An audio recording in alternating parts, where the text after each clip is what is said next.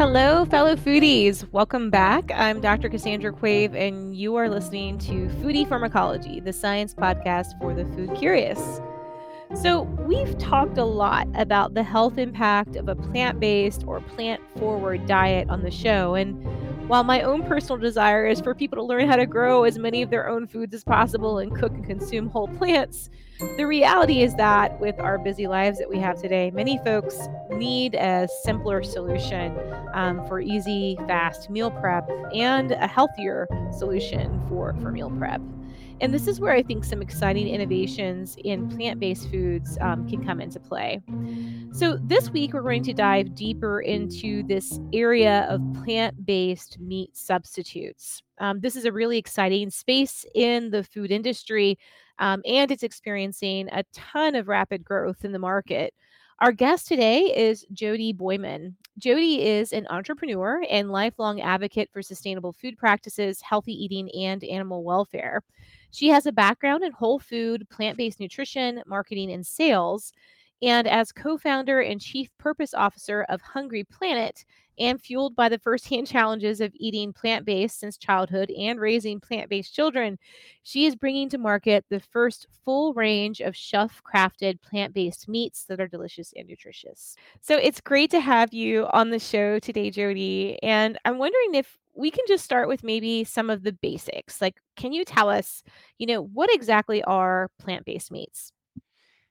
So, plant-based meats are meats that just happen to be made directly from plants, and we have sort of disintermediated the animal from the equation. So we started out when we were developing them with four core sensory and health pillars. We wanted something that was sustainable, something that had great texture, that had fantastic taste, and of course was nutritious. This is very important to us. And then on top of that, we applied four key product design principles. So it had to handle, it had to prepare, it had to store, and it had to cook just like conventional meat. And it had to move through the entire supply chain like conventional meat does so that it would have easy adoption. Cool. And so when you think about the whole span of animal meats, like what represents the largest share of the marketplace? I always think of chicken. Like we eat a lot of chicken. Is that the most common like meat protein or are there others? Like what are you working Y- towards substituting? Yeah, so, we are Hungry Planet, not Hungry Mhm. St. Louis, where we're based, or Hungry Santa Barbara, where I am based. So we did look at the total addressable market globally, and we learned that actually pork accounts for Hmm. 36%, and then poultry is next at 35%, and then beef follows that at only 22%, and then the Wow. other proteins are the remaining 7. So we realized it was much more than a beef and a burger play, which, some of the larger companies um, got involved with early on and started educating the market. But our company is much more than that. We are much more than a beef and burger play. And, we have come out with chicken and beef and pork and lamb and turkey and crab, breakfast sausage, Italian sausage, and chorizo so far. Wow. And in That's lots quite of an array. different form factors, right? So Yeah. it's not just one form factor. It's some of them are grilled strips that are pre-cooked, some of them are meatballs. We have Thai meatballs, we have pork gyoza. So it's plant-based Mm, pork inside of gyoza, and people love them. They're selling incredibly well. that's fantastic. So, um, when I think about the variety of different proteins and kind of textures and flavors you're going after, the first thing that comes to mind is like, how do you achieve that? Like, are you using? I know some companies are using proteins based on soy, some are using pea. Like, what kinds of plants go into a plant based meat? Yeah, so, different companies choose different plant proteins. We sampled, we've gone through so many iterations over the years, and we landed on soy. We landed on non-GMO soy as Hmm. our platform. Some of our meats, our white meats, have a little bit of non-GMO wheat in them as well. But, as you know, you can get all the essential amino acids from plant foods, and, all plant foods and all animal foods contain all of the essential amino acids. It just varies in proportion. So people get a little worried about that. But we did decide that that was going to be the best. It gives the best texture, the best flavor. It doesn't sort of have that aftertaste that pea protein can have. It also digests really well, so that, you don't feel any, bloating or whatever that some other proteins can give you. So, there's a lot of myths out there about soy, but we find that more and more people are choosing to eat it because they're learning that it is actually, heart healthy, that it's packed with, phytonutrients, and, it's just, high quality and has all the amino acids that we need. So it's rich in fiber, and it has iron, potassium, magnesium, and phosphorus. So those are all good things for us to have in our diets. That's great. Well, I guess another question that the audience may be wondering about, we've heard in the news recently that there's some interest now in kind of lab grown meats. And lab grown meats are different from plant-based meats, right? Yeah, they are. They're quite different. And I think, the reason that everybody's talking about them is because it's sort of the bright, shiny object right now. But it has considerable challenges around scaling and safety, and, it's potentially decades away from USDA, FDA approval. So, it's difficult to try to grow mammal cell cultures without antibiotics and Yeah. without fetal bovine serum, and it's certainly, as I said, that shiny object that VCs and visionaries who have perhaps haven't been as deeply immersed in this category as we have for as long. So what's frustrating for us is attracting all the funding, but we have the existing technologies today that are scalable today that could relatively quickly displace animal meat completely. And I think there was an article last week from Pat Brown, who was the founder of Impossible. And of course, he's famous for saying, let's displace all animal meat by 2035. And they are a plant based meat company like we are. They are not a lab grown company. So, it's possible. We just need to scale. We need the funding. We need to do it. We have the technology already available to us. Yeah. I mean, I think what you're saying is so true. Sometimes we get, especially in like kind of fast-paced venture capital, there's always interest around like the new shiny object in the room. But I mean, I grow mammalian cells in my lab. I can tell you they need fetal bovine serum and antibiotics to keep the culture, growing. So it is, I mean, it's an interesting idea, but I think we are pretty far away from like you said, the science and scale. Let's talk a bit more about the formulation of the plant-based foods because I think that's also kind of it's an interesting area of science with kind of food processing and food technology. And what can you share with us about what goes into getting these different animal like flavors and textures? Because you listed quite a number of things that taste like crab versus a pork sausage versus chicken. Yeah. I mean, I would Yeah. imagine that you've got to use an assortment of ingredients to achieve those textures and flavors. How does that all come together?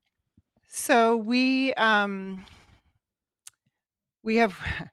a lot of it is trial and error. So Todd and I Mhm. self-funded this for a long time before we brought in chefs and scientists to try to work it out. So, you know, meat at its component parts is just protein plus fat plus flavor, right? Mhm. So, and then we decided on the platform of non-GMO soy and wheat to give us that mouth taste and texture, which was really important.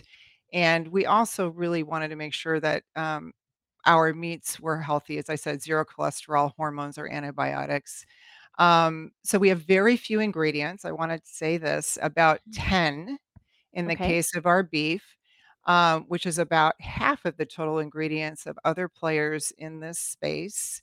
All non GMO, packed with protein and fiber, half the calories, a fraction of the fat, saturated of conventional meat and other plant-based meats. And so a lot of it was trial and error. A lot of it is combining the ingredients. A lot of it is the temperature in which you do so, the order in which you do so, the pressure under which you combine them, all of that. So it's not rocket science, but it is very precise. Very precise. Yeah, I can imagine. No. Yeah, that's a good point about pressure and temperature and order of ingredients.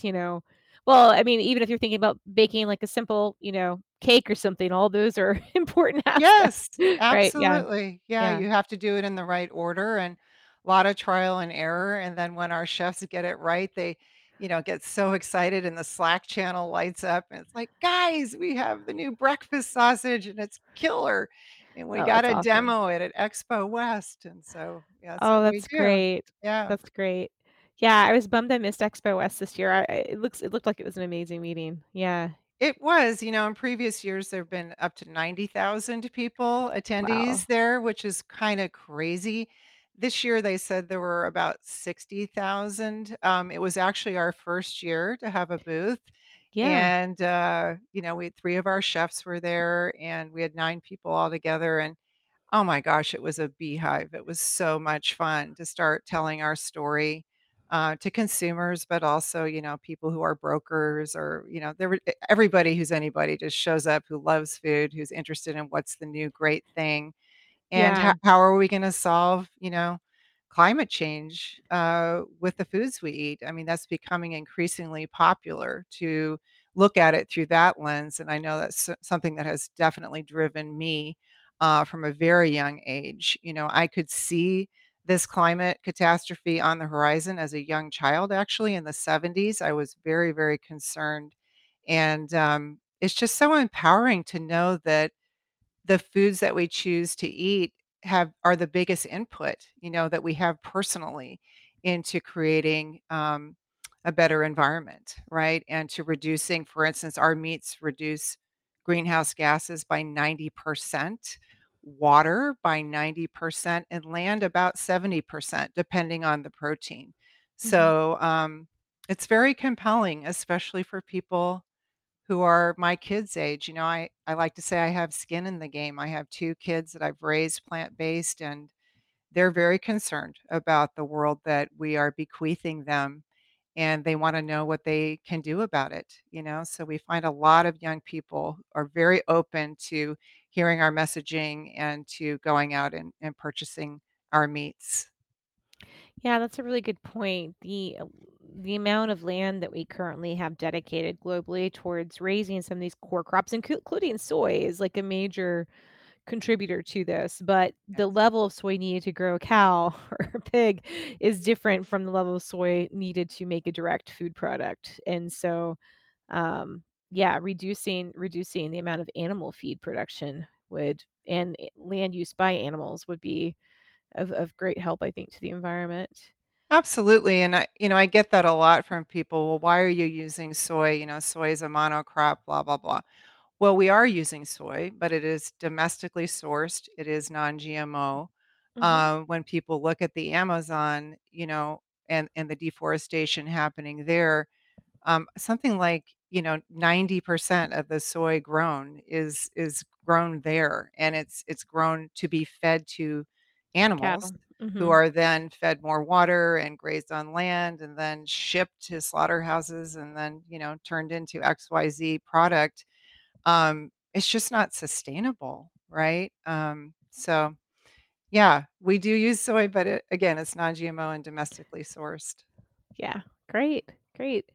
Well, I wanna get into some of the personal story because I think this is something interesting is like, as a founder of a business like this, like, how did this all come together? I know you co-founded with your brother, like, what was that journey like?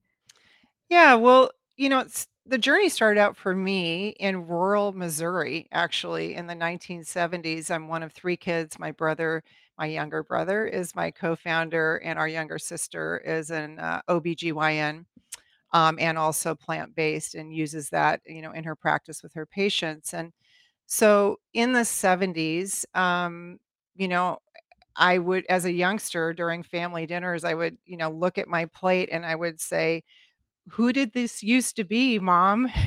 Which was not very popular.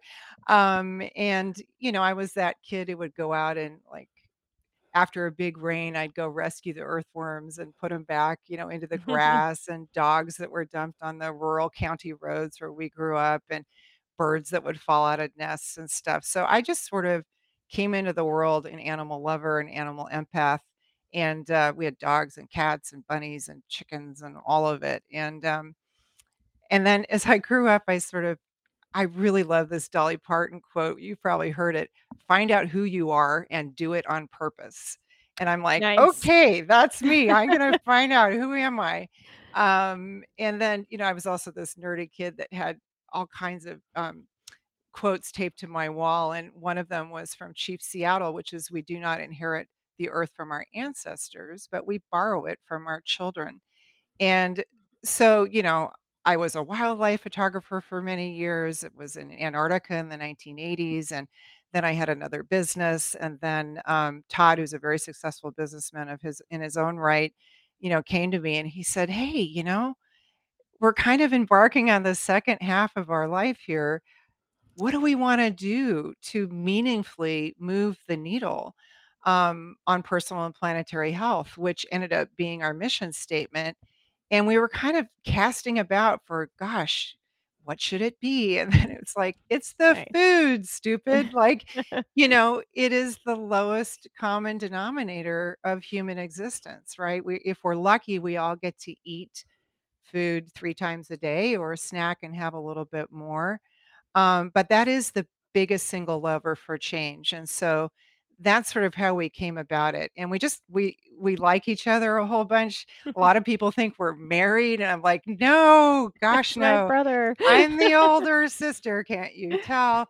So, yeah, I just think there's so many unintended consequences, right, for our health and the environment and the animals with the food we eat, and we just wanted to have that conversation and build a bigger tent and invite more people in. And, our business is not for vegans and vegetarians. I've been eating plant-based, as I said, forever. So it's not really for me.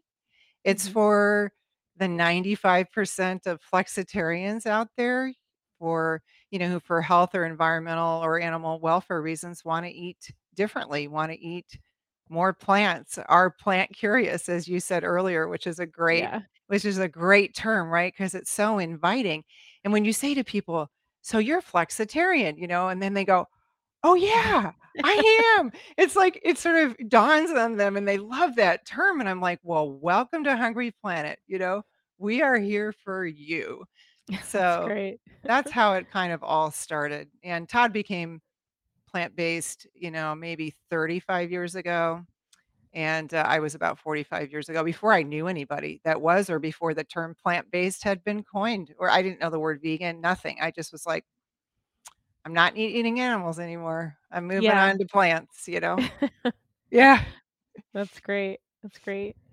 Well, so when you guys formed this, and then tell us about, I know you recruited a chef to help you build out the products. What was that process like? And kind of, I'm just curious, what's the supply chain development like? Like, how do you get products from concept phase into like product creation and then into stores? So starting with the chef question, because we are a chef crafted company, and deliciousness comes first, followed by Mhm. nutrition. We realized that we needed to really build out our team of chefs, and we were at a food show on the East Coast, really early days, and Chef Ron DeSantis was sauntering by, and Todd said, "Excuse me, would you like to taste this crab?" And Chef Ron reached down, popped it in his mouth, and said, "Oh, that's delicious crab," and started walking away. And Todd was like, "Well, excuse me, that's plant-based crab." And Chef Ron, who was head of dining at Yale University at the time and had come from, I don't know, 30 years at the Culinary Institute of America, which is, the preeminent institute for learning about culinary skills. he was gobsmacked, and so he sort of backtracked and said, "What the heck are you people doing here, and why have I not heard about you before? And I wanna come work for you." We're like, "Well, it's just me and Todd right now, but okay, we'll let you know." So, Chef Ron has been great. As I mentioned before, we now have 5 full-time chefs, and we have lots of other chefs that, are influencers and work with us and work with our meats, but, it was really important to us that they be omnivores, right? That they come from a background in conventional meat and know what it tastes like, know Yeah. what it smells like, and for instance, our chief commercial officer, Brad Johnson, who I work very closely with on a daily basis, he grew up in Eastern Colorado on a sheep ranch. Nice. So they did not name their sheep because they had to eat their sheep, right? And now when we cook our lamb products, the chefs will walk down the hallway and I'll be in a Zoom with Brad, and Brad's head will crane around and this arm will reach in with something that is some beautiful lamb kebab or something. And he just stuffs it in his mouth and his eyes roll back in his head. He's like, "Oh, that tastes just like what I grew up with." Well, I, on the other hand, cannot even smell our lamb. Like, I go running the other direction. It has fooled dignitaries in the Middle East, Wow. who and even one person who loves lamb, is highly allergic to lamb. We told him, "This is plant-based lamb." He put it in his mouth, he started chewing, and he ran to the trash can and spit it out, and he, got all red, and he said, "I'm allergic to lamb. I there must be lamb in here. I'm gonna, I'm gonna die. I need my Oh, EpiPen." no. Yeah. So that's why we really went to chefs, right? Because it has to have the aromatics, it has to have Yeah. the texture, has to have the taste, all those things that we've talked about that create, adoption by the largest, range of people, not just early adopters like vegans and vegetarians like myself, because that's a very small pool of people. And then they want to move on. They want to go back to their whole food diet, which is pretty Mhm. much what I eat. Um, and you had another Yeah. question. Sorry, what was it? Oh, yeah, and the question, so, well, to follow on to this before I jump to the next one was, so, like, for products like the lamb, is it sold like a kind of like a raw meat that you cook, or is it kind of like a pre-cooked, or is there a variety of options? Like, what is that? Yeah. Yeah. So for the lamb is different from a lot of our other meats. So right now it is just comes in a 5-pound chub. So it's in food service only Mhm. because there's not a lot of people in North America who would perhaps buy lamb on the retail side, Mhm. right? So, a lot of our business is, all of our meats, including our lamb, in 5-pound frozen chubs. All of our meats move through the supply chain frozen with an Okay. 18-month, shelf life, which is pretty great. So here you're showing the Italian sausage, which is my personal favorite. I love to throw it into all kinds of things, including bolognese and lasagna, and just wrap it up in tortillas. It's absolutely delicious. So the lamb is just in ground, but we have a lot of different form factors for our meat. So we have raw patties, we have pre-cooked patties, we have grilled and roasted strips, which you're showing here. These are the chicken strips. Mhm. These also come diced. And then we have lots of ready to heat items that are, pre-cooked, so they're super easy. For instance, with the chicken, you can just cut it, slack it out in the refrigerator and then cut it up and put it on a Caesar salad cold. You don't have to cook it up first, which is cuts out that step for people, during these very busy times. And then I mentioned we have the pork gyoza, Mm. which is selling really, really well at Sprouts and Albertson, Safeway, and other markets across the country. And nobody else really has that right now. We did sample that at Expo West, and those just flew off the counter. That's awesome. Yeah. Yeah, those are so tasty. So what's your vision for the company? I mean, when did you guys found, first of all? How many years ago was it? So, we were, as I mentioned, we were self-funded for many, many Mhm. years before we sort of started to professionalize. So, we like to put the marker out there at about 2015 Mhm. when the writing became on the wall and was on the wall and we started thinking, okay, it might be time to step into this more fully and, take it from sort of a side hustle to something that was front and center and 100-hour weeks for, Yeah. years actually. You know how that is. So, um, yeah, we've grown. We're about 40 employees now. We've got a lot of people on the operations side who are actively working on supply chain issues. I'm sure you've heard that supply chain is broken. It Mhm. was challenging before COVID 2 years ago, and it is absolutely a wreck right now. And so we have highly talented people who have lots of experience in food that we've been able to bring on board because our background isn't in food. It's in wanting to change the world through food. And so you realize, where your deficiencies are and you bring those people on board and it's such a great team and we are making such great progress together. That's awesome. So what stores, what's your distribution situation like right now, and where do you think you're going with it? Yeah, so first of all, I want to say that you've heard of SPINS data, probably. A lot of Mhm. us in the retail sector pay a lot of attention to the SPINS data to sort of know how we're performing in the market, right? Mhm. And so it turns out that we actually have the most successful launch of a plant-based meat brand in terms of velocity and distribution in the past 2 years, which is Great. really exciting because we only have raised $25 million to date, and some of our competitors have raised 100, 150, 200 million, and they're often single threaded. They just do chicken, for instance, whereas we Mhm. have 9 proteins. So you Yeah. you can find us in all the Sprouts locations. There's about 362 Sprouts. We're in Albertsons and Tom Thumb and Randall's in the Southern US, and we've recently added hundreds of Albertsons in Northern California. We're now in Hawaii. We're in Seattle. We're in Food Bazaar on the East Coast, and we're available in Costco and Amazon. But our big announcement coming up, and I probably shouldn't say this, Todd might get mad, but we are moving into the Weis markets. It's about 200 markets on the East Coast.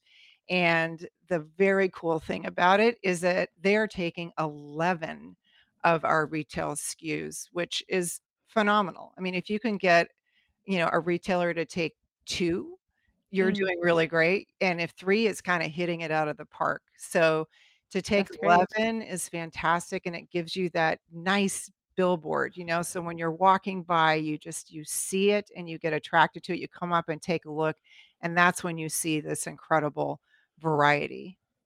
That's amazing. Well, like, as you're speaking, I'm thinking of something that, I tell my students every year. I teach a course called Food, Health, and Society, and I try to challenge them to think about how can they make the planet a better place? How can you improve human and planetary health? And, one of the things that I try to encourage is also, um, innovation. And so for all the students that, are out there that might be thinking, you know what, someday, I wanna maybe think about launching a new food product. I've really been pushing entomophagy for a lot of them. Like, I'm waiting on the next great bug burger to come out because I think it's a very exciting area of, it's still very much in its infancy, I think, in terms of, like, of spread in the West, but I don't know, just as in terms of alternate proteins, but whether it's plant or insect or whatever kind of Yeah. source, like, what advice do you have for people that are interested in kind of thinking about how do they innovate in this space? Because we're going to need more innovation. The current, status quo of just, decimating our remaining tropical forests to Mhm. grow animal feed is not okay.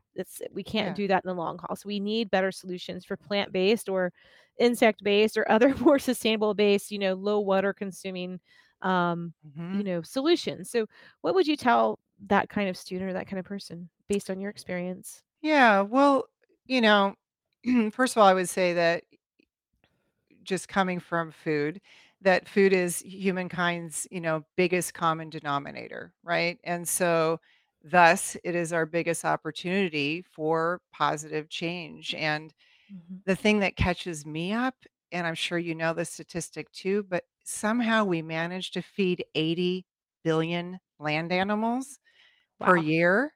And yet we cannot feed the nearly 8 billion, human family members that we have. A lot of starvation globally, right? And Mhm. so we have enough food. We just need to be feeding it directly to ourselves and not running it through animals first. So I don't know. I think it's a really exciting time right now because there are so many incredibly intelligent, creative, thoughtful people who are starting to meaningfully step into this gigantic opportunity and this challenge with their skills and their expertise. And, the younger generations have inherited this massive problem. So I think they're highly motivated, probably more than I was even as a kid, to solve for these things. So again, I think you find where your passion is, and you surround yourself with people who are also interested in solving those kinds of problems. It's really cool when you can have a co-founder, whether it's a sibling or a spouse or just another scientist that you've come into contact with. There's lots and lots of companies that have started that way, and then, you have to identify the problem, right? What is the Mm. problem you're trying to solve? And then just really focus on it and bring all your learning and your passion, your enthusiasm, your intelligence, your emotional intelligence to bear on it. And keep moving forward one step after the next because it's a heavy lift. I mean, there is no question. Our system is so broken right now, it's so cruel and inefficient, and it can't continue the way it is. Yeah. Like I think I read that if we all eat like North Americans eat, we would need 5 Earths. That's crazy. We can't do it. Yeah. Yeah. Wow. Yeah. Well, thank you for sharing this. This is like it's been really interesting to see, you know, how this industry is evolving and exciting to see such a variety of products coming out. And I've got to head over to Sprouts and try some of your products. I have a Sprouts in my neighborhood. I Oh, can visit. good.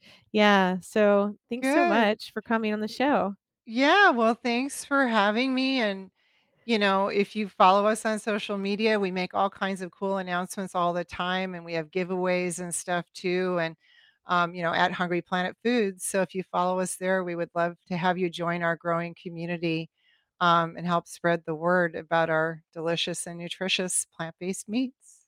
Awesome. You've been listening to Foodie Pharmacology, the science podcast for the food curious. I want to send a shout out of thanks to our producers, Rob Cohen and Christine Roth.